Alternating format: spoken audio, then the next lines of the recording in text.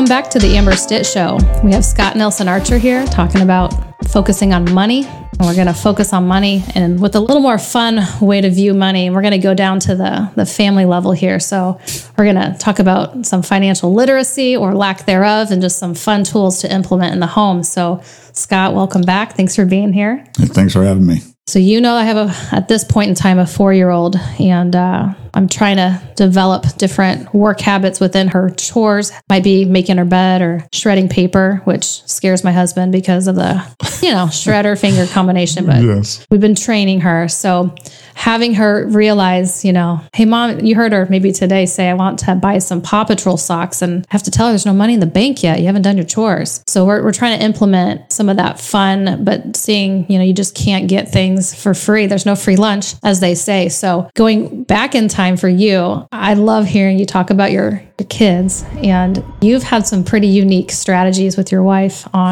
this is a while ago. So I don't know if they feel about it the same way I feel about it, but you rolled out some things, and I want to do this on the show because things can be pretty serious when we talk about money, the economy, but if we can have fun with our family and teach some responsibility, it's really up to us. If we haven't tried, right, to help them along their way, we can't be surprised at some of the outcome when they transition out.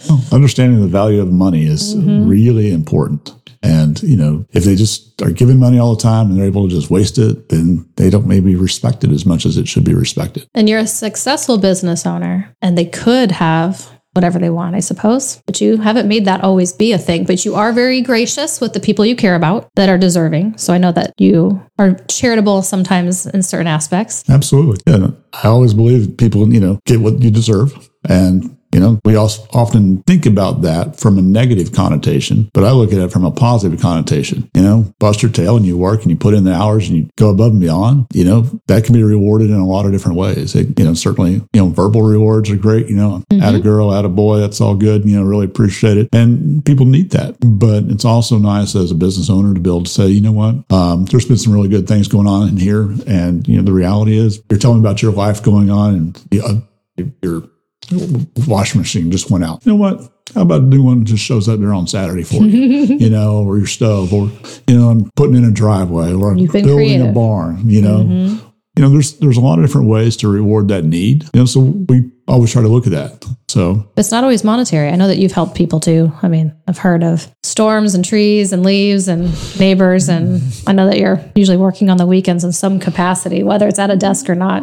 Yeah, there seems to always be a need of some nature. And my wife is, God bless her. She's got the ability to find out what that need is and make sure that we volunteer to help support. Right. That. So your honeydew extends to the neighborhood sometimes. Yes. Yeah. We keep a couple chainsaws gassed up and ready to go at all time. But it's not just you. She's out there. She's out there too. Yeah. And sometimes she will guilt me into it. She did this last weekend working on a project and, Scott, you don't need to do anything. It's Sunday afternoon and, you worked all day yesterday and it's all fine, but, I'm out here doing this. And I look over and I'm like, okay, I can't really sit here on my tail and, watch some TV and do nothing while she's out there. So she's a quality time or master manipulator, however you want to call it.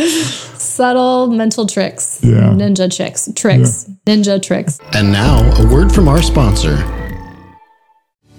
Navigating the medical disability insurance industry can be complex and overwhelming, but fear not, because help is here. Introducing MD Disability Quotes, your trusted partner in securing the right coverage for your unique needs. We understand that as a physician, protecting your medical subspecialties is of utmost importance. With over 30 years of experience working in true own occupation disability insurance contracts, our team of experts is dedicated to putting your best interests first. At MD Disability Quotes, we believe that when the unexpected happens, you deserve the exact coverage you need. That's why we go above and beyond to tailor your contracts to your specific needs with the best discounts. Say goodbye to the uncertainties and let us take some of the risks out of your life. Our team is committed to providing you with the guidance and support you need to make informed decisions. Why wait? Call or email MD Disability Quotes today to schedule a free consultation with our team of independent brokers.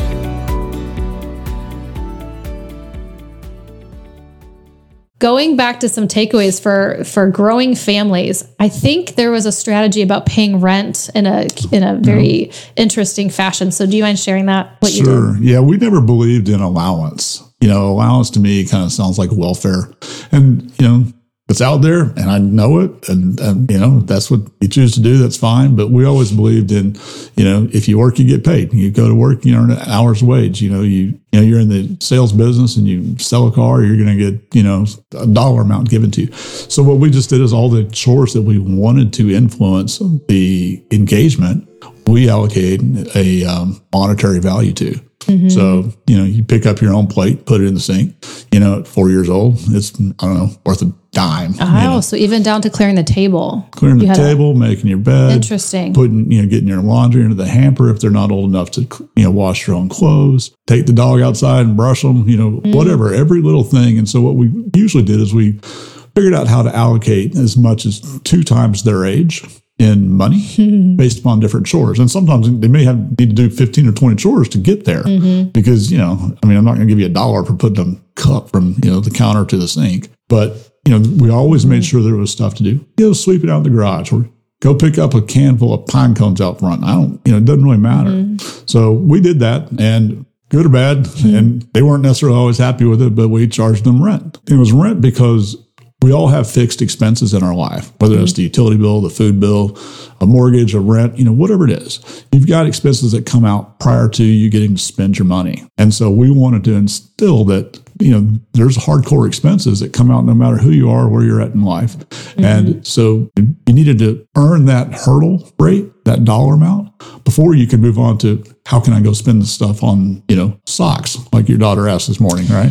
I don't think my daughter's going to be happy that we had this conversation because it sounds like I'm a little lax and there should be something on the fridge. How did you keep a menu of these things so they know? It was a whiteboard with check marks, and God bless, my wife kept up with it really well. I don't know that my husband can keep up with this. He can barely lock the dogs in a kennel and not feel guilty. So we're going to have to work on that. But again, we've talked about being different, how that's so important. So sometimes maybe it's good that I'm a little more rigid and he's a little bit more relaxed. It could be. There's a complementary issue there, And truthfully, we told the kids all along, yep, here's your rent. The reality is it's going to account for you. We're going to do, Did you tell them? Yeah, absolutely. It's going to account for you. We're going to match it. But, these are going to be for the big things. You want to do a summer abroad in college. You decide you want to buy a different car. But these are things that are going to be saved and set aside. And can't touch them. That's not, gosh, I really want a new outfit that happens to be super expensive or a new stereo system or something of that nature. That's not in play. That's what your money above and beyond the rent number was. So Scott, those are great tips. And I feel like you shared a couple more with me, but really I think the takeaway here is the menu and really almost associating that every time you do something good, there's a value to that. And that mental, it's almost like I refer to atomic habits a little bit, but as soon as you can't see those little tiny changes making a difference, they equate it to, say, flying on a plane. And if that measurement just changes slightly, you might end up in a different city, but it doesn't feel like that when you're going up in the air. That little change. Yeah, the slight adjustments. And that's an analogy I often use, if you don't go in and, do periodic checks, whether it's with your family, with relationships, with business, if you take off from Miami and you're heading to Seattle and you never look at the compass, you never look at the readings, you probably end up on the West Coast, but it may not be where you want to be. I was just listening to a podcast on the way down to Tucson. McConaughey was on one talking about his book. He talks about how if your relationships are like accounts, some of them might go into the red, and it might just have to sometimes because you're traveling, you're busy, work gets in the way, but then you have to go back and get it out of the red. Right. And a lot of times, a lot of the successful people will say it's usually the friends that might get the backseat a bit when it comes to success and having to dial into family and then business too. So that makes me think of that, paying attention to that. Well, you have to prioritize, right? You never want to put your family second, but sometimes from a business perspective, I didn't have the ability to be at every single soccer practice or every single soccer game or gymnastics meet. I tried, but there are, business obligations I need to in order to be able to afford to be able to pay all that soccer or gymnastics meet or whatever it is. There's living life and there's paying for life, and you kind of have to have both. I think if we talk about it, I mean, mom guilt, I don't know if there's a dad guilt, but that is probably those feelings of I wish I could, but I can't. I think a lot of people, we feel it, we don't talk about it. I think all of us go through some variation of that, but just as part of the deal, if you want to provide and have a certain lifestyle for your family. Yeah, absolutely. You all get an idea of what you're looking for and, what you really want. What happens, I find most often, is that people don't understand then what it takes to get there, or they don't do any planning on, okay, if I want to be able to get to X, whatever that is, I want to have, 20 hours a week that just time with my family. Okay, well, what else are you doing in your life to be able to cut back on that in order to reallocate that time? If you're trying to build wealth, or you're trying to get just, certain, buy a car or a certain house, or, whatever it is, are you doing the planning to meet that goal? Otherwise, it's just an idea. It's not a plan. And you have to back into both of those. That makes me think about when we talked in our first episode about just the consistency in the process. Then we make the money. And what do you do with that money? I know we've talked about people that want to show others their wealth. I feel that a lot of times when people are super successful, they choose where to be economical. I think you do a good job of that, and then spend where maybe you should not, but not always, and not for anyone but yourself and your family. If anything to share about maybe lessons learned of what you've seen when you look at just how the behavior of money can change people. Have you ever dealt with maybe spending something you shouldn't? Have you learned from it?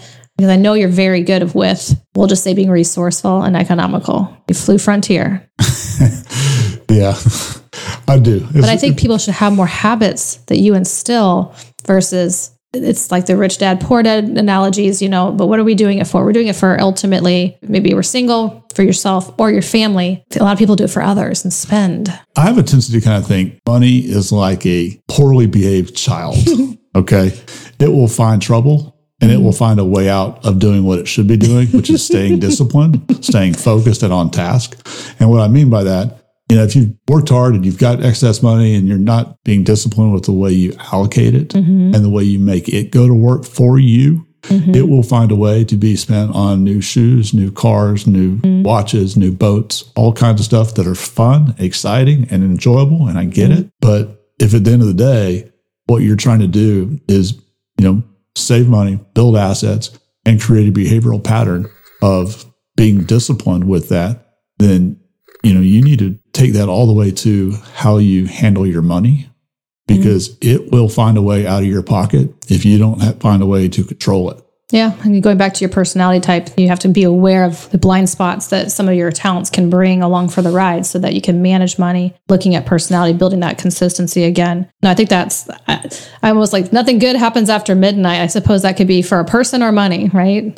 Correct. Having to go out the door. I love that analogy about money, Scott. So with the pathways, I'm always trying to find a way to bring some resilience to the obstacles that people are going to face in life. And I feel like the way you're talking about money, the way we've embraced money differently, even in the last 10 years in my household, not that we're ignoring what's going on in the economy, but we can feel less pain when we have those behaviors that you're mentioning. And you really dial it in and respect that you have the money that you've worked hard for, but then you manage it. The human behaviors that we all have, that can really help us be resilient when we hit an obstacle. And there will be obstacles.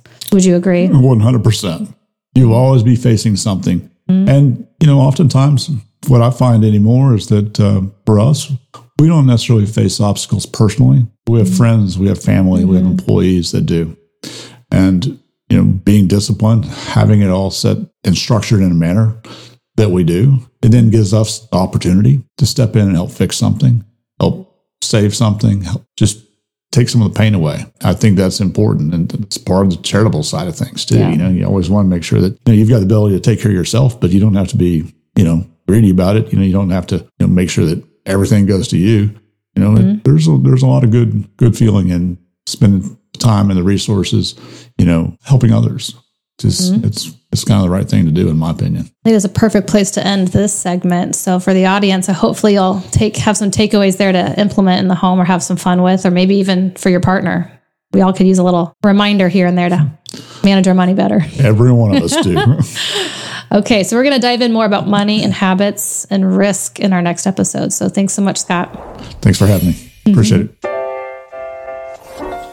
Thank you for joining us on today's episode of The Amber Stitch Show. For more information about the podcast, books, articles, and more, please visit me at amberstitch.com. Until next week, enjoy your journey at home and at work. Thank you for listening.